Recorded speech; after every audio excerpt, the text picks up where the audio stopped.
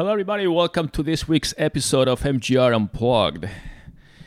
We really have nothing else to talk about. We kind of said that we didn't want to discuss the coronavirus anymore. Yeah, we broke the rule last week. We said we're not going to talk about coronavirus, and then the whole episode was coronavirus. So this week we're really going to try. What's the over-under? How many times you think you're going to say coronavirus or something like that through the episode? I'm going to try to limit it to like 10. No, I'm going to try to limit it to 4 or 5. We're going to discuss things related to, but not specifically like coronavirus stuff. I think we're all virused out. I mean, it's like everywhere. I mean, you have your medical experts, and there's other people to listen to that are more expert So than us. I mean, I'm not going to get into details of predictions and all that stuff. I mean, I always say we're not going to do something and then we end up doing it. So thanks for your patience. But we're going to be more disciplined this time and try to just kind of discuss life and the pursuit of happiness. How's that for an intro? Wow, that was very deep. All right, well, let's get started. None of you people can tell me to stop. Lower the lights down. Hand over my crown. Hand over my heart. I do this for my town. I do this for my crowd. So turn me up real loud. My time, my time. None of you people can tell me to stop. All right, welcome back. I'm here with David. David, fly. There's a fly in my face. A All right, fly. we'll keep going. One take. All right, no fly, no cutting, nothing. So it's been a while now since we've been in this kind of transition period. It's been about a month. It's been about a month, I think, since we started taking things more seriously everywhere, especially in the U.S. And I was just thinking, I've been thinking a lot for the last few days. Obviously, I have a lot of more time now to think about stuff that is not work-related. But it's like this is like the new normal. Everybody keeps saying, is this the new normal or something or whatever? And it's funny, the other day I actually listened to, I forgot which podcast. We're going to get into that later. But they were saying that, you know, the typical conspiracy theories or things when they say that this is like life is like a video game, you know, like Musk also says that. And we're all being like part of a game that somebody's playing and saying. Like a simulation, you mean? That's simulation, exactly. And thinking this is like a part of the simulation that whoever is playing the game of us being the pieces of the game decided to just do this pandemic and see how humanity reacts. If you want to get into conspiracy theories, I have a buddy at the Pentagon who told me. You do? Yeah. The janitor, everybody has is a janitor. Everybody has a cousin or a friend of a friend or an uncle who works at the Pentagon or in the White House CIA. or somewhere in there, and they have secret information. Yeah. That this is all a grand conspiracy. Big plan. Actually, a good friend of ours sent us a video the other day about this being what did he call it? What did they say? The grand conspiracy or things to come or something. It was interesting. But what about if this was the part of the simulation? Like, you know, the simulation, the video game of life, and then whoever is playing this game, kind of like in the HBO series Westworld, it's just basically saying, okay, we're going to do a worldwide pandemic, forget this country of that country, and then we just do it for everybody and see how they react in confinement and all that stuff.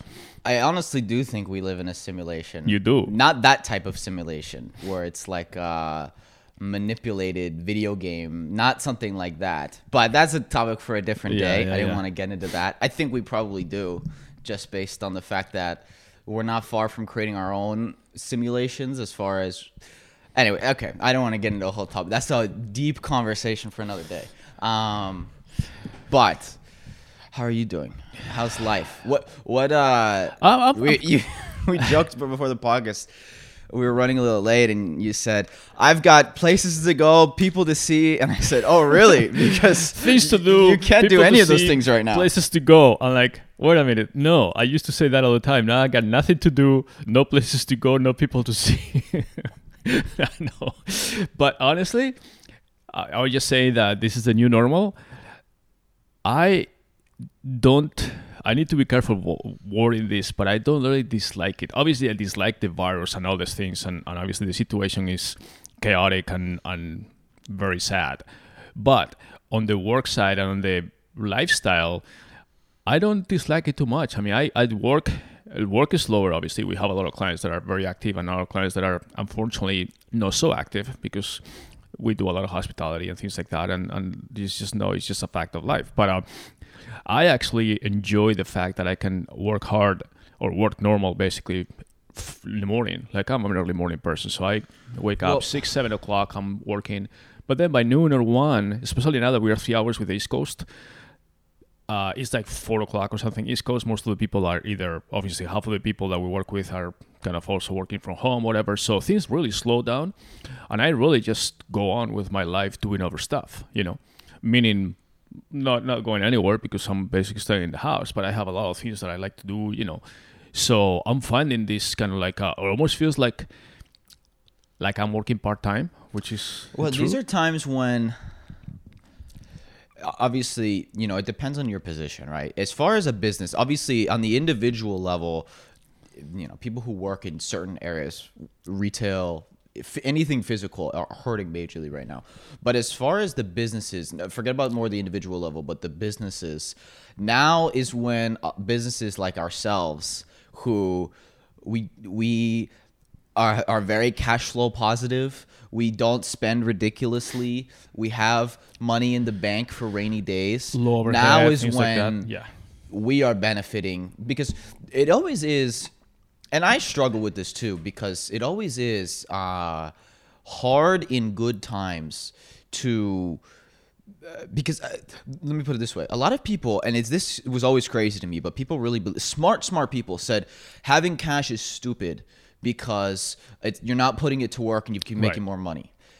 And okay, in good times that might be true because, if you have cash, obviously that's not being put to work, whether it's in investments or reinvested in your own company or whatever. A lot of people, especially over the last 10, 12 years where things have been really good, have said, oh, you don't need much cash, just invest it all, But now all of a sudden, cash is king, and companies who have lots of cash are doing just fine. And we're in the fortunate position where we have not, like a lot of companies, been taking all of our cash and just spending it on fueling growth and trying to cut margins in favor of growth. And because we've done that, we're in the fortunate position where even though our top line revenue has shrunk because we have clients who, especially like you said on the hospitality side, have cut their budgets, and I think every business is going to be affected, or the far majority of businesses. So even though our top line revenue has shrunk, we're not necessarily panicking or really feeling the pain or anything, because one, we have diversified, so we have other clients who are doing great, but we basically are not, we don't have a burn rate, okay? We're not like, we have 18 months of cash left before we're out of business. Like a lot of companies are in that position. They wish they had 18 months. Or even, it depends. It depends on the business. Some companies have 18 days. Right. And that's the trouble. But, so that's when I think that people are realizing, oh, you know what? Having savings is a good thing. Oh, being prepared. And that's at the company level. That's at the company. And at the personal level, too. At the personal level, I have a lot of friends that, they're always like, it's a delicate balance between saying, oh, you only live once, you need to have fun and this and that, and they always live like it's the last day of their lives. I'm buying this and buying that, and then they don't bother to change or to save money for situations like this. And now all of a sudden they're all in a panic, right? Because they don't have enough. First of all, there's uncertainty. They don't know what's going to happen with their jobs if they're not temporarily unemployed or furloughed, or basically they don't know if their business will survive. And secondly, they don't even know how long it's going to last. Right. So you talk about the uncertainty. One of the things that pains me right now is, I'm on the phone with clients every day, and they all basically ask, what do you think is going to happen? It's like, I don't know. Unfortunately, normally, people come to us because we give advice and our thoughts on things, and I give my thoughts, but we're in uncharted territory. So as much as it pains me, I just keep telling clients, like, listen, I don't know. I can tell you what's happened so far, and I can tell you kind of a rough range of things that might happen, but I just don't know. I don't either. In fact, I like to make predictions all the time, but obviously I've been changing you corrected me. I didn't think from the beginning that this was going to be so serious. You and I placed a bet online on video. On the video. You can go back. It was about a month ago. When did we record that? That was in February. February 27th. It was the end of February where... But this is the craziest thing. You talk about exponential growth. So our bet, if you didn't see it, was at the time I think the U.S. had like 50 cases or something like that. Yeah. And it was just starting. And I bet you it was. Oh, I remember it was February 27th because I bet you that by March 27th, exactly a month, that the U.S. would have over 1,000 cases, and that was our bet. And you took it, and you were wrong. But even I was wrong because I said okay, and I was being like conservative, but I said, okay, let's say 1,000 cases. Because at the time, remember, we had like 50. It seemed we had 50, but really 35 or something of those were in a cruise ship. Yeah. So 15 were the ones in Washington, which is the only state. So even though I was right in the bet, I was so wrong. Grossly underestimated. On the underestimated side, because by March 27th, we didn't have 1,000. We had 100,000 cases. Yeah. So the thing is that, I've been making predictions, and I still make predictions all the time, but people say, 2 weeks ago you said this. It's just, I have more data now. I have more information. I have more, I know more what the government is doing to prevent it, what the different governors are doing, what we are acting. They promise these things and they don't have it yet, or they're acting with this other part. So, information changes over time, and there's nothing wrong with changing your projections. Now, I still remain optimistic that this is going to end. When? I don't know. But I think right now, my prediction is that the summer will be better. Now, it's not going to be like we're going to go like all of a sudden like, okay, this movie's over, everybody get out of the theater. No, it's not like that. It's going to be slowly like opening the gates a little bit and saying, okay, we're going to relax the rules here, let people go out, maybe we'll still gather, don't allow gatherings of more than 10, 15, 50, 200, expanding like that, see how things progress, because it's so new that we don't even know if people can be positive again after overcoming the virus, or obviously there's no vaccine yet, it's not going to be around for that's a years. Good topic that I wanted to mention that I have no idea, but the thing is, like, okay, everybody talks about flattening the curve. And the idea is that everyone's going to get it, but we just need to make sure, or not everyone, but a ton of people are going to get it. So we need to make sure that it doesn't happen all at once and it happens over a longer period of time. It is good coffee, by the way. Yeah. What's the brand name? Oh my gosh, I feel bad. I should shout them out. Anyways, we'll put True Coffee or something? Or? It's I forget. It's a startup. I just ordered it. And, I know. I made some before the show because I wanted it. It's to good. Give it a It's shot. good taste. Yeah. We'll give him a shout out next week. I promise. That reminds me of another D2C that I needed to review. I'll give it in a second. Tushy that I mentioned a few weeks ago. Oh, The yeah, bidet. yeah. Because there's toilet make a paper note then. shortages. Yeah. All right, too many things going on. What was I saying? What were we talking about? Oh my God, you forgot. The flattening the curve. So, okay, let's say we get to the point where everything's shut down and then things start, basically the new cases per day start going down and we have more recoveries. And let's say by May, June, that starts happening, right? But does that mean we just open everything back up? Because then people are going to just get sick again. Right. So at one point, like, are we talking about, because the reason I say this is because I have a little bit of insider information on the Amazon side of things, because Amazon is not stupid and they have their projections as their own internal projections for the virus. And I have internal connections at Amazon, and they don't think, because I was asking on the business side, because for those who don't know, FBA, which is what basically allows products to be Prime, is shut down for non-essential items. And when I was talking, he said it might be till Q3, Q4 that we basically reopen FBA, and that the internal team at Amazon is thinking that this is going to last for another at least quarter, 3-4 months. Well, we need to define this. Like you said, this is going to last, and this is again the information that we have, and I will get it as far as when my question the sources and everything later. But when do things open up to the public, as far as like, okay, people just are normally going to restaurants again, movie theaters, physical retail, things like that? When does that reopen back to normal again? Two things, two key pieces of data or factors there. One is testing. Yeah. And number two is the number of emergency cases. Basically, what is killing the system right now is again, the curve is so high that the emergency rooms and the intensive care units, the ICUs, are overwhelmed. And that comes with not enough ventilators or respirators or masks and all the equipment that is needed, because they are not used to this huge flow of people coming at the same time. So that's one of the factors. So the other thing, obviously, the testing. The more testing we have, obviously, we're going to have more confirmed cases. That's fine. We just have people there that are asymptomatic, but then if you do a test, they will show that they have the virus. And they are working on, like, I may have it. I doubt it, but I mean, I haven't been anywhere. But I may have no symptoms, and then I go around, talk to somebody, and then I give it to them. So when testing becomes more available and the testing is faster, which apparently now there's a test that is starting to be distributed that is like a 5 to 15 minute test, 5 minutes to let you know if you have it, if you're positive. And it could take up to 15 minutes to be negative, to double test or double check that you're negative. But anyways, when you have these rapid tests, then I wouldn't be surprised if you start going out to restaurants or public places, airplanes or whatever, and they test it.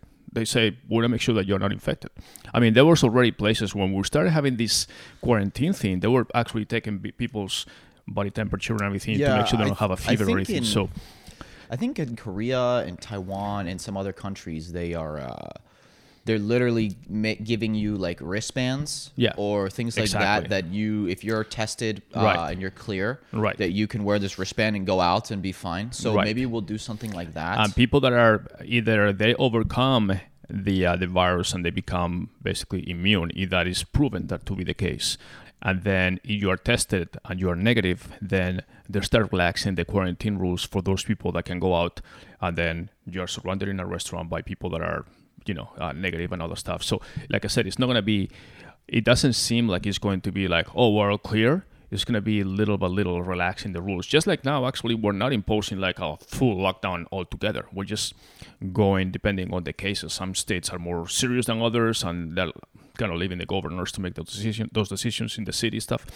But I think it's going to be the same thing. So normal to the way we were before, it's going to take a while. Now, the rules are starting to relax and allowing hotels to start opening and restaurants to go opening, because one thing that we cannot have forever is business shutdown. I mean, that's just not going to work, because then you get into other issues, and there's also psychological issues and not economic issues. I mean, people lose their jobs, to start quarantine forever. I mean, that's just no way to life, and people start rebelling themselves and saying, fuck it, I'm just going out, So you don't want to get into that situation. So, but as soon as we start flattening this curve, things will get better, and it'll be slowly, like you said. I mean, Amazon, I'm not sure about your sources, and FBA is basically the ability to ship. I just think it's a good reference point, because these guys are, you talk about skin in the game. Amazon has ultimate skin in the game. They benefit from having prime shipping available for all these products, but they just can't do it. Right. And so for them, they have their own internal models. And they're looking at, basically, they think that it's going to be multiple more months of this. Right. That, but like, keep in mind that people who think that this is going to, like, life's going to be back to normal in June, I think are just no, it's not going to be. It's not going to be. I mean, it may start coming back to normal, like in May, but very slowly. It depends. It depends on the cases. But like, if you consider normal what we had like 2 months ago or after New Year's, no, that's going to take a while.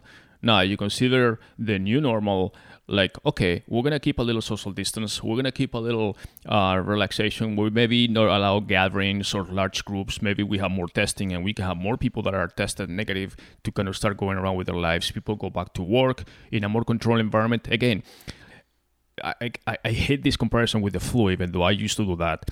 But because this is unknown, everybody gets the flu, and we control it, and it kills 60,000 persons a year. Yeah, but the difference is the flu doesn't hospitalize anywhere near the rate that this does. Exactly. That's the big difference. No, it doesn't do it. And it doesn't kill, obviously, either. But well, it does, but it kills 60,000 at the same rate, though. Well, the difference is that it kills 60,000, but keep in mind, I think they say that 70 million Americans get the flu every year. Right. So it only kills 60,000 out of the 70 million. Well, if 70 million people got coronavirus, way more than 60,000 would die. No, of course. But the thing is that now we're very familiar with flu. We expect it every year. Right. It's a known unknown. Exactly. Whereas that's what I was saying when we had our debate, that the coronavirus is an unknown unknown. Exactly. But then and we know more now, but we still don't know that's the yet. point. That's the point. That in 6 months, if this started like in February, and you add up to like as the summer approaches, we'll have 6 months. We'll have much more data. We'll have much more research. All the major pharmaceutical companies are coming out with different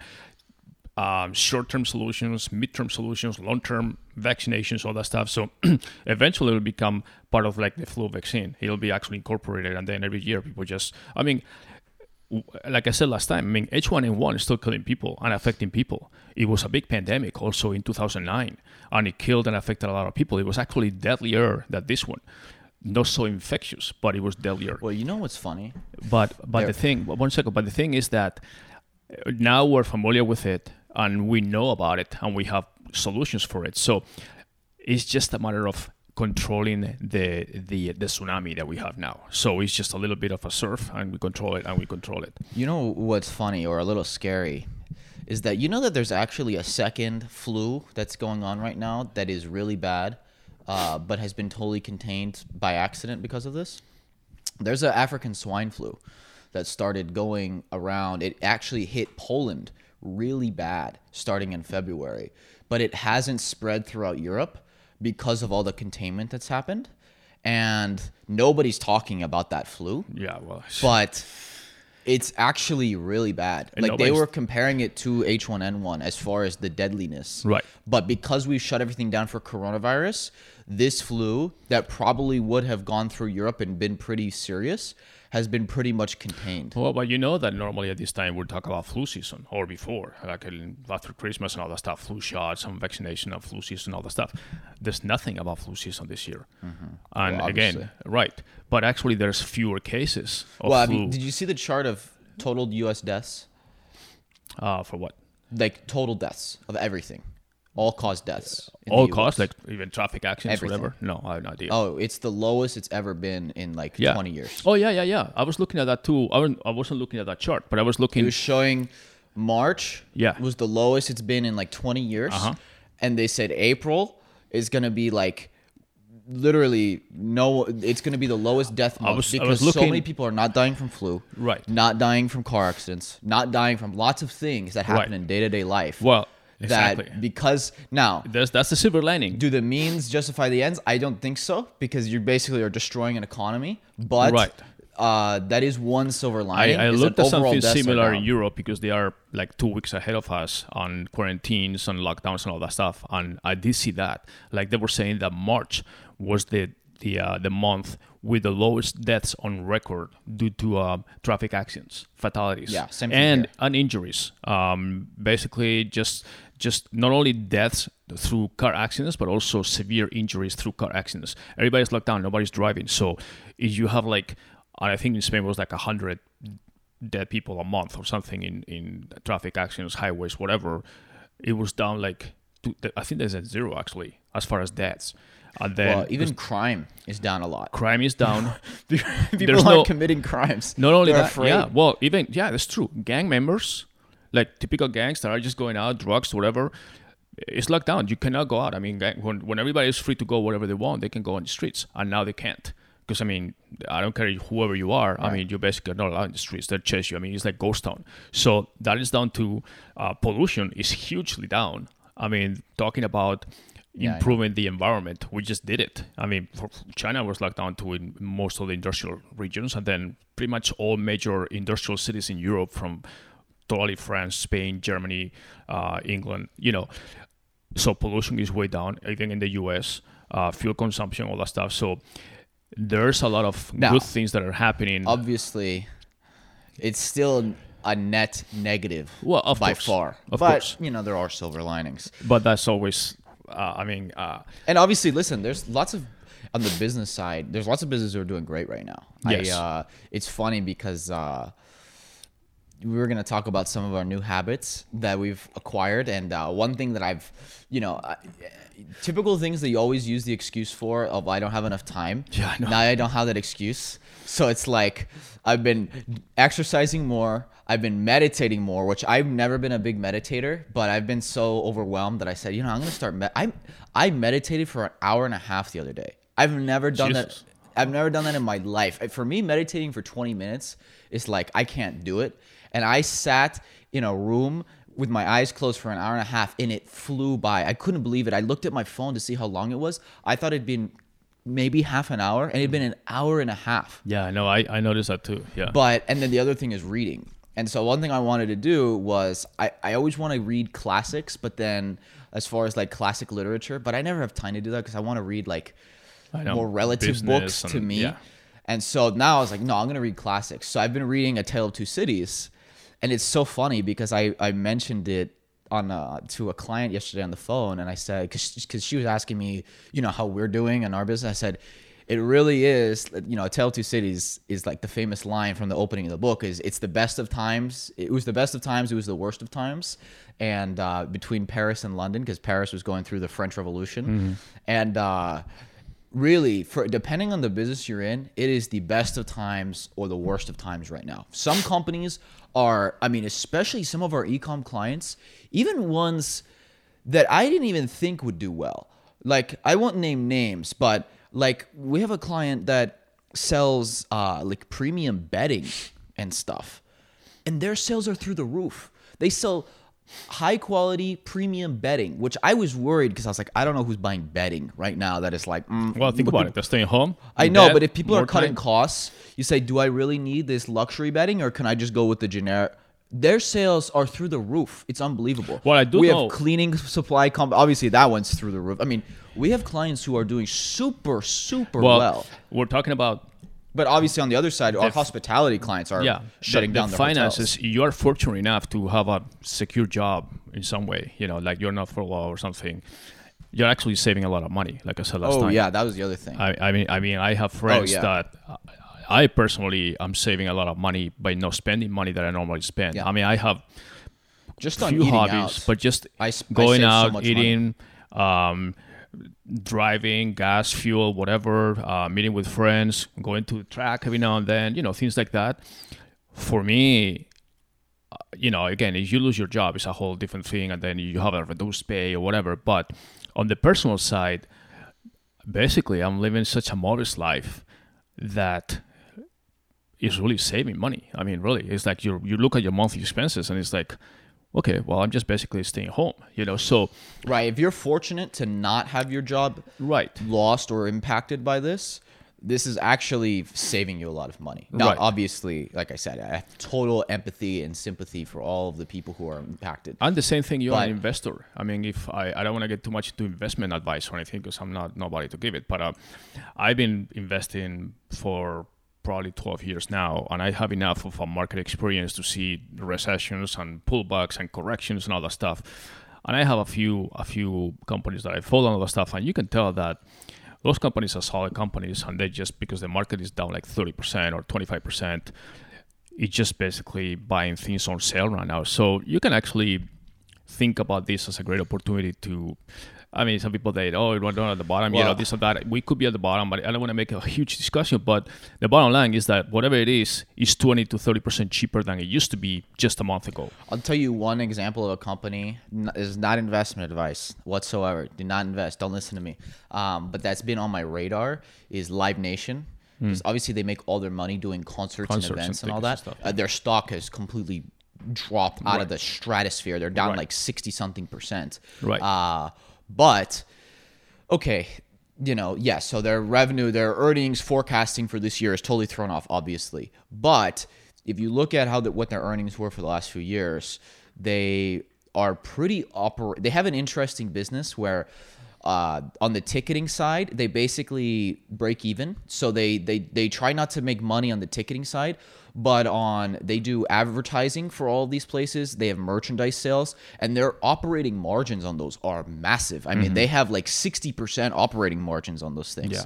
And basically, they're growing really fast. They were growing, I think, like 30% year over year. They have tons of exclusivity rights with like I believe with NBA, with big comedians like Joe Rogan has exclusivity. So and Dave Chappelle.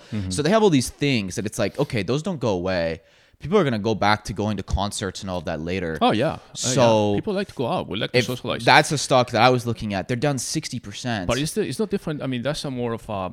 So I'm just giving as an example. If you're an investor and you're looking for opportunities. Look at a company like Disney. I mean, Disney is one of the major. Disney's another one I was watching. Right. I mean, and full disclosure, I own Disney, but and so do you, I think. I do too. But I was thinking about owning more because. Right. I mean, Disney obviously when first of all they own a bunch of hotels and they own all the theme parks everywhere. I mean, they started taking a hit when China was the first one to close the Shanghai. But if you look park. At Disney's revenue breakdown, right, 75, basically 25% is parks and cruises and all of the physical stuff, but 75% is not. Right. And the other 75%, which includes like the new Disney Plus and all of these streaming and shows, that is all merchandise, getting a big boost. Right. And I think the short term, yes, Disney's earnings are going to be lower this year than last year. Of course, most companies' earnings this year are going to be lower. Gonna have that issue. But longer term, I think the prospects are really good. Right. Well, that's an example of a company that has survived.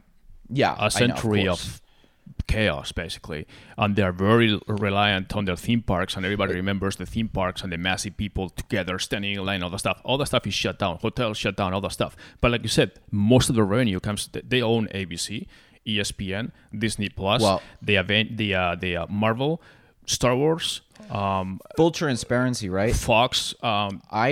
I owned Disney for a long time, and then when it started reaching around 130 a share last year, I sold off most of my position because I was like, okay, I believed in the long-term prospects, but it was getting a little high for me, and I had made more than double my investment. So I said, okay, I'm gonna cash out. But now it's back down in the 90s, right? And I'm like, okay, exactly. Maybe I'm just gonna buy in again, right? And it's for something. It's not because the company financials are bad. Basically, it's for a third extreme situation that is affecting everybody. In a world where and I think that again, media and IP has never been more valuable. Right, they own all of it. They own all the biggest on the properties. investment side, I think is if you have the money that you don't need in the next 12 months for living or something, you have money in savings, and right now because the interest rates are zero, I think investing in solid companies that present low risk. I think it's a good investment. I think if you're a real estate investor, this is going to be an awesome opportunity too. It will be. Maybe not right now, but it'll be very soon. I would wait, but soon it will be. One thing I wanted to talk about actually, because I saw this bubble kind of growing a lot, and now all of a sudden it looks like it's popping in a big way, is commercial real estate. Because you have a lot of things happening at once. First of all, big news yesterday, WeWork, which is the largest owner of commercial real estate in Manhattan, if people didn't know that, and has become one of the bigger commercial real estate companies in the United States and even around the world now. They obviously, I think everybody knows their fiasco from last year, but SoftBank had issued them $3 billion in debt, I believe, as basically a saving grace when they didn't go public, because they said, okay, well, we're already massive shareholders in this company, want to keep them alive. And they pulled that money yesterday. They said, we're done. Yeah. I don't know what's going to happen with WeWork. Well, they own massive amounts of commercial real estate, and if they go under it, that's going to be a fire sale. Well, I mean, the business model for those guys no is one totally can go to shut. their offices. I mean, it's like basically shared office space. Is basically office rental, executive suites rental, stuff like that. Office share space. Nobody's going to work. Everybody's telecommuting now or working from home, and even when people decide to go back to work, the new normal for many corporations would be, okay, we're going to split the teams. So, have some people work from home just in case. Other people like a little redundancy. That was nobody gets my question. So I already thought the commercial real estate bubble was way overinflated already. This has caused, I think, is going to cause it to completely pop. Because the biggest question is, and I have my thoughts, but I want to hear yours, is, okay, after this is over, will the commercial real estate market bounce back? Are people going to, or are offices going to, are companies going to start realizing, hey, you know what? We don't need these major leases. Or like you said, maybe half of our workworkforce doesn't need to be in the office. Well, that already happened after the recession. A lot of companies that were paying huge amounts of money for, office space rentals. I mean, huge buildings. They already started allowing in fact, they had incentives for their employees to work from home. So they wouldn't like there were situations where they had an office in some kind of flashy building, a whole floor for maybe 50 people, but they actually employed 100. And those 100 people had to share cubes on office space. So they had turns or shifts where this person will go 3 days a week, this other person will go 3 days a week, and they share the same cube, the same space. So they were actually maximizing that. But I think now it's going to be even more extreme as far as, again, it's not going to go rapidly back to, okay, everybody goes back to work, but also companies are going to realize, maybe it's not so bad if people start telecommuting. It's the same thing that we discussed with schools, or colleges, which is a whole different discussion. But I think a lot of things will change to reduce expenses, to reduce risk, to reduce everything, because those people that were not, or companies that were not equipped to allow their employees to work from home for a lot of reasons, basically having a laptop versus a desktop computer, having all the security in place as far as logging in, and sometimes they require people to have a dedicated internet line that is secure versus or VPN or something like that versus just the traditional cable that you get in your house. So a lot of those things had to be in place, but once companies are forced to do that, they will not see a reason to go back. They will downsize for sure. I'm not sure they will eliminate, because a lot of people and companies like this kind of community behavior of having. Right, I'm not saying offices are going to go away. Right, but I think that the commercial real estate market could see a drop in prices of easily 20-30%, and I don't think that's going to recover so quick. And the same thing for retail. I mean, a lot of retail stores are going to realize that. Yeah, well, that's another DTC topic that we're talking is especially also. I follow retail a lot because it's such an interesting. Because obviously we don't work so much with retail. We do mostly e-commerce, but even if you're in e-commerce, you have to have your a pulse on the retail space, because that affects so much. At the end of the day, now that number is going to change, but last year, 85% of consumer spending still happened in retail. Right. And so you still have to have your pulse on retail. I think that I don't know what the new normal is going to be as far as retail. But you do know malls that were already in trouble are. I wouldn't be surprised if we see more mall closures this year than we've seen in the last decade, just because most of them are debt financed and all of the stores are shut down. All of the malls are shut down. And I think we're going to see a major kind of, as far as you talk about contained crises within certain sectors, I think the mall sector is going to totally collapse. That's honestly. Huge space. Other than the few malls that are more experience based and maybe a little more premium, and have, like, not all malls are going to go away, and there's some malls that actually do really well still, but I think a lot of the malls that were kind of just barely hanging on are going to collapse. Not just the malls, but also independent retail stores. We talked to a lot of companies that are on the verge or on the fence versus DTC versus going retail and trying to put their products on a big box like a Macy's or this is fashion or Walmart or whatever. And now they're realizing, why do I spend so much money and effort trying to sell at this particular store when it's closed? Basically, I did all this marketing driving my traffic and my customers to Bed Bath & Beyond, and it's closed. Or Walmart is still open, but any other type of retail store that is now closed. And you say, when I can do the same thing and invest the same money to sell directly to the consumer, my profit margin is higher. So if I take that advertising money and I put it into developing my own direct-to-consumer solution or option, I'm going to compensate that because I'm going to advertise that, and then my margins will be higher. So you control your product from the production stages all the way to the distribution and selling. So I think that is going to make a lot of companies decide, and we have some examples, decide, okay, I'm going to sell directly to consumer because I cannot always rely on the stores. For one, you have limited control on where they put your product. They usually control their prices, and they oscillate your prices up and down depending on supply and demand, and you are at the mercy of their advertising as well. So yes, but obviously the biggest thing, the most important thing that you mentioned is the distribution. Right. That's their advantage. Is that of they course, have the distribution. But that's when you getting the type of distribution, like you said, Macy's. Okay, if you get nationwide into Macy's, replicating that type of distribution D2C is a incredible task. It's difficult, of course. I'm not saying that people shouldn't go for it, but I don't know. You know how many Macy's stores are closing now? Oh, all of them. I mean, well, not just now because of the it's pandemic, funny because I was driving but how many that were closing before already? Well, I was driving around the other day, and it was so almost ominous because I drove past our local JCPenney's parking lot, shut down, completely empty. I drove past just a bunch of retailers, and they were just empty, and it was really ominous. And I was like, JCPenney laid off or furloughed all of their workers. I think Kohl's did as well. Did Macy's do it too? I don't know in all the states, but they have obviously all the New Yorks and all that stuff are closed. I don't know. I think that a lot of retail stores that were kind of hanging on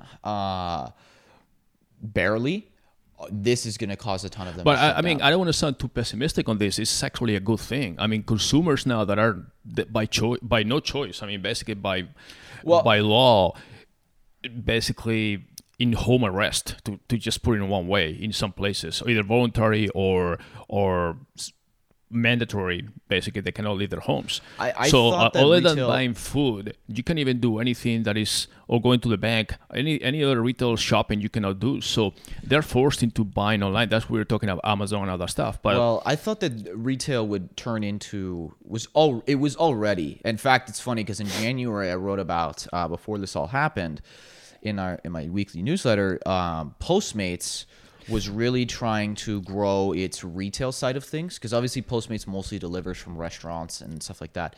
But they were really trying to partner with retailers so that if you buy something online, like for example from a JCPenney's, instead of having to get it shipped to you and take days and compete directly with Amazon, they can literally grab that unit from your local JCPenney's and get it to you in 2 hours, like 2-hour delivery, right? Which no Amazon even can't compete with that, especially on like fashion and things like that. And so I already thought that was going to happen. Now, whether it would be Postmates or DoorDash or Uber or whoever, that last mile infrastructure was really going to be built out where you go online to buy things and they take from the local retail inventory.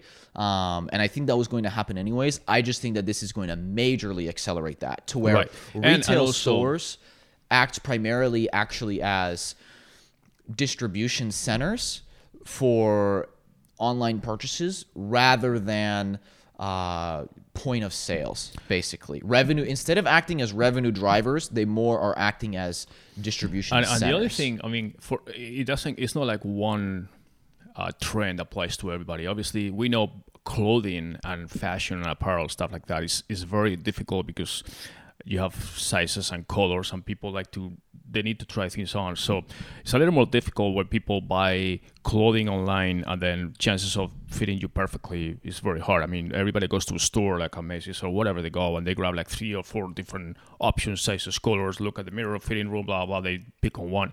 Buying those things online is a little more difficult. So I would see people still go into stores, and that's why they skew the numbers on online retailers. Yeah, but that's why they offer free returns and all right, that. They offer free returns. Some companies actually offer you to get like 2 or 3 sizes and then return the ones that you don't like. They have those offers, and they're going to have to adapt because it's very hard. I mean, and then even the sizes are not standard. I mean, a lot of things you buy that you say, okay, I'm usually a medium or a large, and then you buy something that is medium or large, and it's either too large or too small. It's kind of hard, even for shoes and everything else. So those things. Yeah, I mean, the biggest challenge in fashion, and I admire so much the people who work on the operation side of fashion, because I can't imagine the inventory headaches is an understatement that you go through, because I've seen it firsthand. And it's just, the truth is, it's so funny with fashion that a lot of companies in fashion will have the best marketing, the best branding, and they'll lose because they don't have the best supply chain people. Right. And supply chain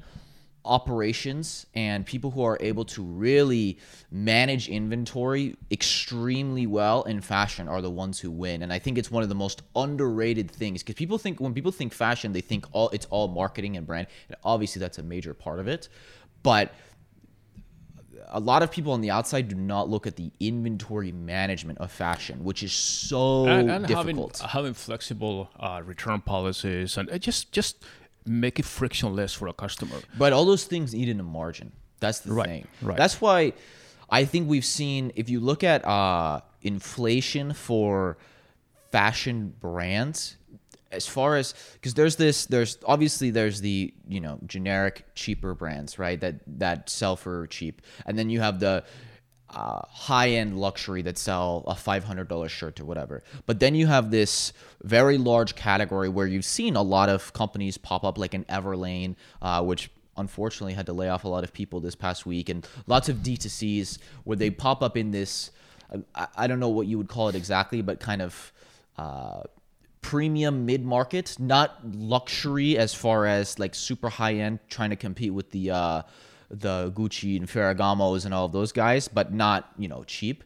But I think we've seen inflation on the prices of that mid-market because they offer all these concessions so that, okay, we'll send you multiple sizes, like you said, or maybe we offer free returns. But all those things cost money, okay? Right. So if you're offering free returns, that return, you have to pay the shipping for that, or you have to pay, you know, all those things cost money. And so because of that, a shirt, a premium, let's say, premium quality men's collared shirt that normally maybe you could sell for $100, now they sell for $140 because they have all these extra costs in place, not to mention the massive competition and customer acquisition costs going up.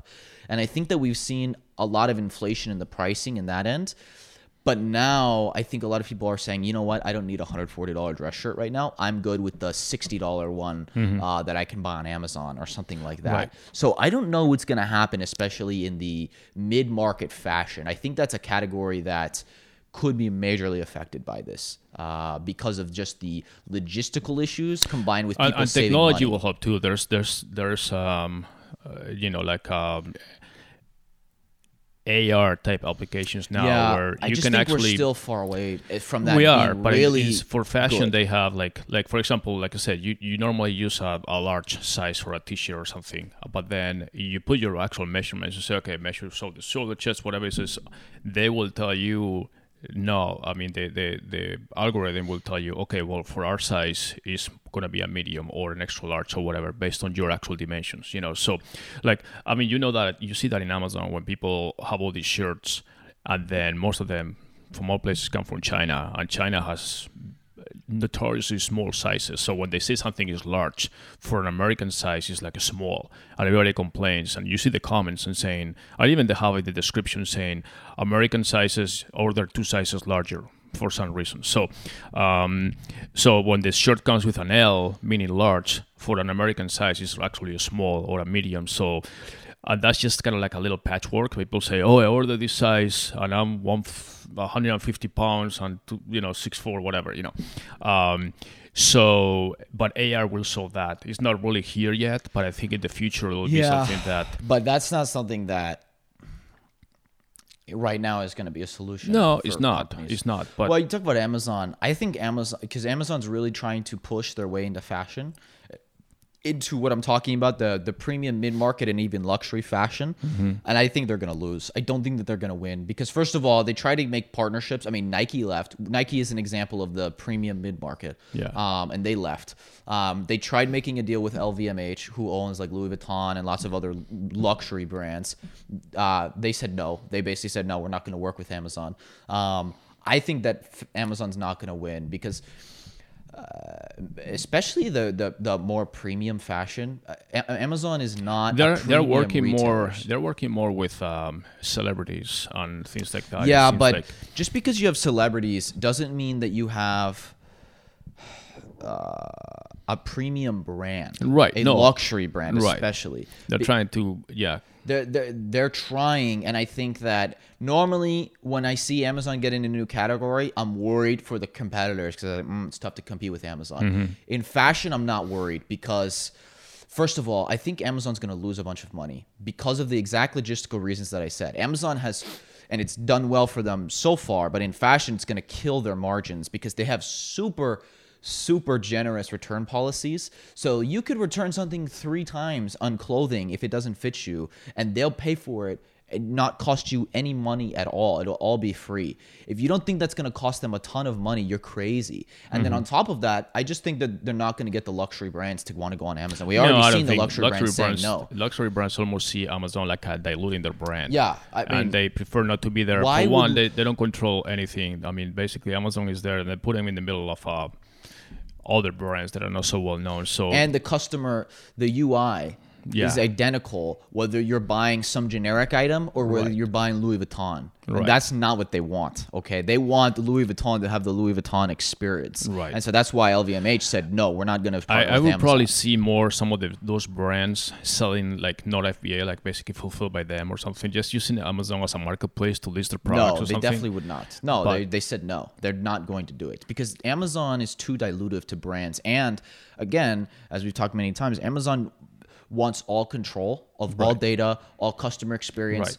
And if that is the key part. And in the case, if you already, Amazon is advantageous if you don't have a well-known name yet, because it can get in front of a lot of customers. But if you already are Louis Vuitton, why do you need Amazon? Right. You're that's the same you're thing just that giving them a cut for no reason. It's the same thing that I tell hotels and hospitality with the OTAs, with the online travel agencies. You want the online travel agency to get you the customer that is used to price shopping and comparing prices and all that stuff, and that's fine. You're paying them up to 30% commission or whatever, depending on the property.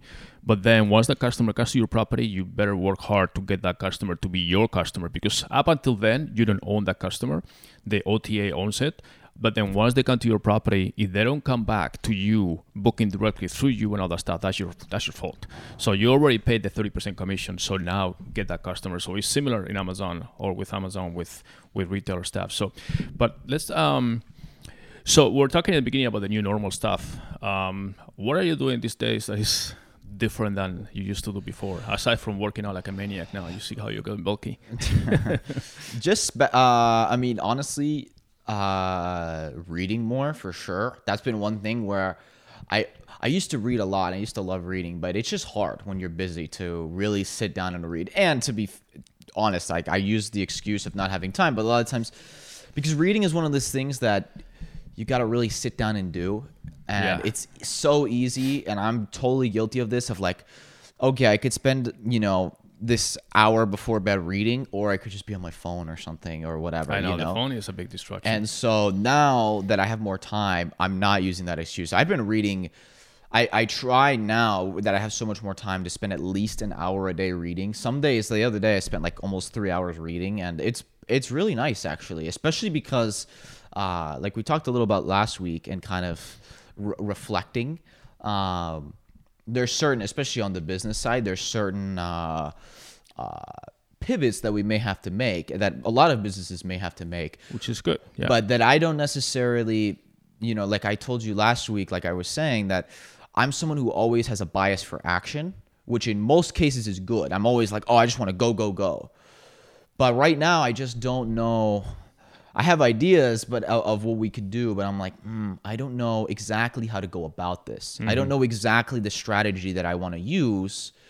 And so I just have said, okay, well, why don't I just really try to learn and think? And so especially on the media side, because, we've talked a lot on this podcast about the shift in that I think basically the next Dior, the next Nike and Adidas, all of these types of brands that are being built now are going to be media first companies, right? Whereas the model used to always be you create the products and the brands and then use media to promote them.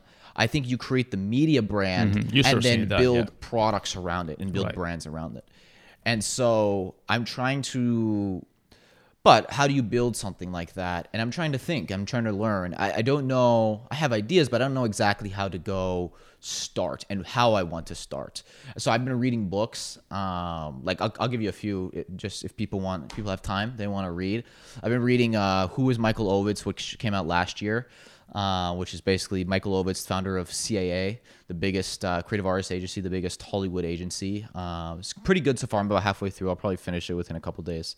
I've been reading what's it called? People as Media, which is like a really small book. Very few people have heard it. You can look up. I think it actually sold out on Amazon, and it's not even.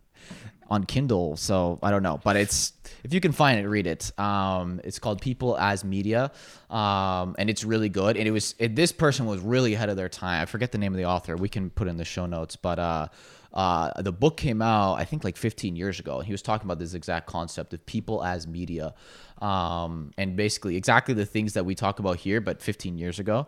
And so I've just been reading a lot on that. I've been reading. There's some really great bloggers out there that write really great stuff. So I've just been spending a lot of time thinking, honestly, and just trying to learn and decide on the next steps. Really, I've it's funny when they say social distance. I've actually realized that I'm spending less time on social media. Not that I was much of a social media person before, but now it's so saturated with everything and then you get all this primarily bad news because that's what people read all the time and share and all that stuff. That I'm actually doing more social distance with social media as far as I do a quick look in the morning and then another quick look in the evening. But during the day, I stay away from the Twitters and the Instagrams and all that stuff. And I never do. I've broken a bad habit. I never even do Facebook. My morning routine used to be wake up, check email, and then after check email, I would check Twitter. Yeah. And I've broken the Twitter part because I was just like, well, do I really want to read about like coronavirus first thing in the morning? That's the so thing. I actually broke that habit that I had for a long. It wasn't a good habit. That's my social distance more than. I mean, obviously we go social distance when it's really more like physical distance. I mean, you can still be social with your friends and talk to them and text them on Facebooks. I mean, like Instagram Live or Facebook Live or FaceTime, whatever. The WhatsApp. I do a lot of WhatsApp with my friends, especially the ones in Europe, and we do video conversations all the time. But. As far as social media per se, I have a much more social distance with social media because it's just overwhelming. Everybody has an opinion, everybody's criticizing everything, and it just gets into this negative spiral where nobody has good news or anything, and it's like, okay, just let's relax, let's move over, So that's one of the things that I'm doing less. On the other hand, I'm also doing a lot of thinking and I'm reading. I mean, I'm an avid reader, so that hasn't changed for me. I still have my habits of reading a little bit in the morning and then in the evenings. So I'm basically continuing that. It hasn't changed. What I'm doing a lot now is listening to many more podcasts. To the point that I have some that I always listen to, and I have a variety of topics. I mean, some of them are sports related, which now obviously they don't have much sports to talk about. Some others are business podcasts, others are like Formula One racing and all that stuff. Others are just lifestyle podcasts and things. So I typically listen to another podcast with a doctor. Is I think the title of the podcast is the Drive with Peter Attia. He's a doctor, and I follow him. He's more into longevity hacks and things like that, but he obviously has had very good doctors and virologists and people that actually are reliable sources explaining their thoughts and opinions on the development of the coronavirus. Yeah, I just said it. I was going to say, we're way over on the coronavirus talk. We've talked without mentioning the name. But anyways, he has very good doctors that you can trust. It's not like the Joe Small making an opinion, So they give you different points of views. And obviously, him being a doctor, he also asks very unique questions that are very educated questions from his doctor point of view. So I've listened to him. Joe Rogan, obviously, he's good. He has always comedians and stuff, and they have lifestyle things. James Altucher, I also like. He's an entrepreneurial guy that has gone through ups and downs in business and life, and he has usually pretty good guests also. So I don't know. I just try to stay away from the topic, even though it's very difficult these days, but also try to keep a clear mind. And the main thing to me is that I'm always optimistic. And every day I think that we're closer to the end, which is basically true, whatever that end is.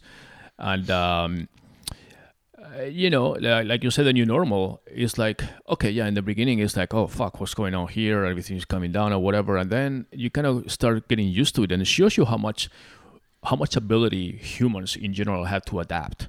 Like when it's something like a new thing, it's like, oh, shit. But then you kind of start adapting. And I mean, here in Arizona, we're lucky. We can normally leave the home and go do this and that and all that stuff up until like recently, even though now we have a little more restrictions. But even when we were free to do whatever we wanted, I actually try to avoid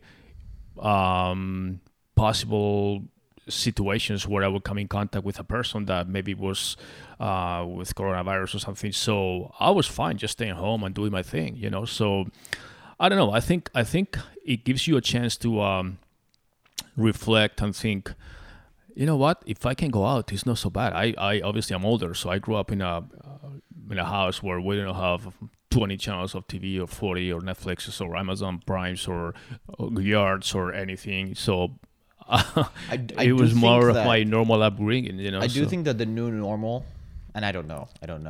It's too soon to tell what major behavioral changes will happen, but I do think the new normal hopefully will be that people do save more money and are less. I think materialism will go down a bit. That's another point because I was going to say. People are going to be less focused on materialistic goods and more things that matter. Right. That doesn't mean it's going to go away. Humans are always going to be materialistic. But it's funny because remember you and I were talking about being more of a minimalist or minimalistic or I think minimalist. Minimalist is the wrong term. I know. I'm personally not a fan of minimalism. I think it's a cop out. Well, I mean, that's a different topic. But I mean when you and I have a lot of but friends. Focusing more on what matters. Right. It's fine to get things or have this kind of lifestyle, but then everybody progresses. And I used to own a lot of things that they were good by the time I bought them or I got them for whatever reason, but then you stop using them. I don't care if it's clothing or toys or tools or gadgets or whatever. And then it's good to kind of take inventory of the stuff that you don't use and just either sell it or donate it or get rid of it. But, you realize that you start accumulating stuff. And then I have a lot of... from paying like $150 a month in a storage unit where I had junk, not junk per se, but things that I never used and I will never use again. Right. Yet I was paying $150 a month. And then I realized I'm paying $100 a month, $150 a month for something that I will never use. So if you remember about last year or maybe 2 years ago, I said, fuck it, I'm just going to get rid of all that stuff. So I went there, I emptied everything. We sold things right away to people that actually may need them for a very good deal. And when I sell things, I'm not trying to make money. I'm just trying to get rid of them so I don't have to go somewhere and do something, Or if I can donate them, I donate them to somebody else, to like Goodwill or something. But then all of a sudden it's like, okay, I freed up $150 a month for something that I'm never going to use. And if you have a couple things that you're going to use in the future, you use them. But the bottom line is that you haven't used something for like a year, chances are you're not going to use it again. So now I'm happy that I don't have all those things, and simplify my life as much as possible. I have 2-3 things that I like, and they actually make me enjoy every day, whether it's hobbies or cars or in the garage, or I'm building now a little workout area in the backyard, like a little mini gym, something. But then you realize I'm happy with all the stuff that I got rid of because I don't actually miss it, So I'm not sure you want to call it minimalism or whatever, but it's just basically you add one thing, resetting and you get priorities. Yeah, exactly. It's like you have a backpack and you're always hiking or something. You have a limited space to carry stuff with you. So obviously you decide to carry something else. You need to get rid of something else that you're not going to be able to fit. So I kind of use that analogy all the time because if you go on a hiking trip and you can take maybe a spare set of clothes and a jacket and a water and a tool, like a multi-knife, whatever, you take all these things that you think you're going to use and all of a sudden you say, oh, I'm going to take also this other camera or this other thing just in case or whatever. Okay, well, you have limited space. So you add something else, you need to get rid of something else.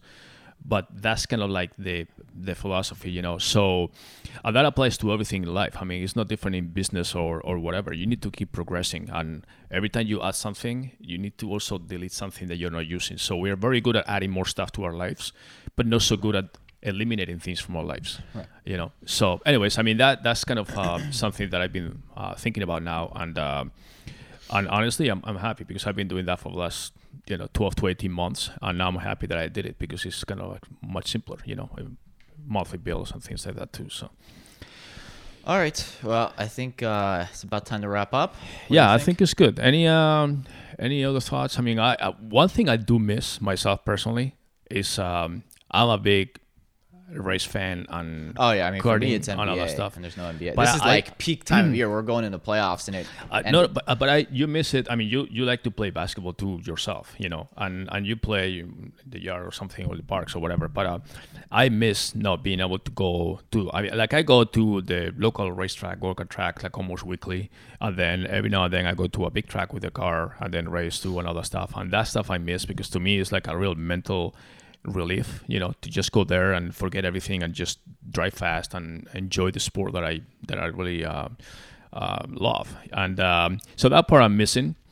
Obviously, all the sports on TV as well is kind of like, and that's one thing that people are talking about when the NBA is coming back, or if it's coming back, or the NFL and all that stuff. Americans love sports. I mean, when we had the 9/11, yeah, it was a catastrophe and it was a huge deal for the country, but at least we had sports that were taking our money away from the stress and all that. Yeah.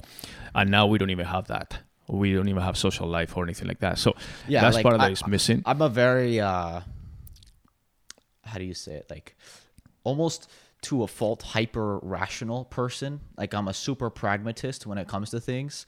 I don't let emotions cloud my judgment in life, or at least I do my absolute best not to.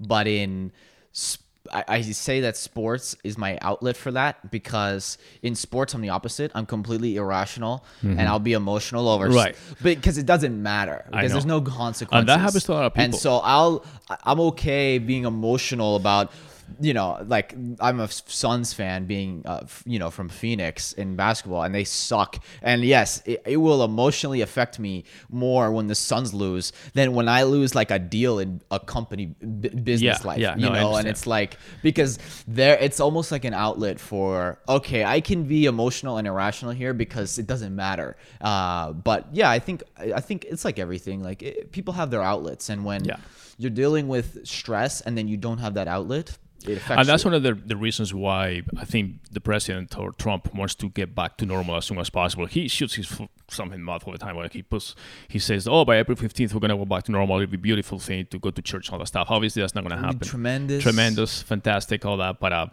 now he said the end of April. He's just trying to motivate the country. I think sometimes he backfires, obviously, because people quote him and then they say, "Oh, you said this and that." But I think he's just trying to keep people motivated to say, "Hey, we're working hard on this thing finally, and then we're gonna do whatever we can, and then soon, whenever it is, we're gonna be together enjoying the things that we like, whether it's going to church or sports or whatever. We'll reopen the country for everything." So, one final note for me is, you know, obviously, we know how much we owe to doctors, nurses, everybody in the medical community right now. They're working like freaking overtime just to take care of that stuff. But at the same time, there's a lot of minimum wage workers that are being paid like $12, $14, $15 an hour, and they were fighting for that minimum wage to be increased and all that stuff. And all of a sudden, you realize how much we depend on them. These are the guys that are actually working at Amazon warehouses or supermarkets or bagging clothes. All the stores that remain open, the majority of the workers there are only making $12, $13, $14, $15 an hour. And so I think that this is a credit too, because we were always complaining about minimum wage and all that stuff. And honestly, I was part of that too, saying, okay, well, if you don't have any education or anything, you know, you need to just be paid what you're worth, you know, for the company. But at the same time, you know, in situations like this, those are the guys that are keeping the country alive right now. They're keeping the country going. You go to a store and you have these cashiers, registers, people stocking food and organizing things or whatever. And any stores, I mean, Amazon workers, drivers, deliveries, all that stuff, which is basically keeping us going. So a little bit of a shout out to them just for all what they do. And one other note I'll say is, if you're fortunate enough to be in a position where you're not heavily impacted by this, or especially financially, I would encourage people to give back or help others in any way. Like, even if it's a little thing, like helping someone pay for their groceries or things like that. Right. You know, a lot of people are just out of jobs right now. You know, I personally have like helped a few people pay some bills, like medical bills and stuff. And just because I'm not super financially impacted by this, so because of that, I want to help people who are. And the same thing, we were talking the other day. You get any money from the stimulus package that is going to come to pretty much every American. Yeah, you get the money and you don't need it. Right. It's not it would be a real nice thing if you could help other people. If you can help other people that you know, I mean, not just throwing the money to charity or something, but anybody that you know personally that say, okay, this guy has been hard hit. He was doing very well. He's working very hard, and now all of a sudden everything came to a screeching halt. And you get this kind of stimulus money, whether it's the full check or a partial check or something, and you say, you know what? I'm going to give it to this person. That person will be grateful for life because you're helping somebody actually make it. And I think is the right thing to do. So, anyways, that's just my opinion. I think we'll be doing well. We'll be recovering for sure. I think I'm actually, like I said, I'm optimistic. I mean, this is probably a good test for all of us to test our endurance, our chance to reflect, to learn from this, do better in the future, and especially for companies to be more self-sufficient, less reliant on other countries' manufacturing and everything else, and become more anti-fragile. I would like to be in the future. We can talk about that on another episode. Right, it's a bigger topic. Right, exactly. So everything is good. So anything else, David? That's it for me. All right, guys. Well, thank you very much, and thanks for sticking with us, and we'll see you next week. Bye-bye.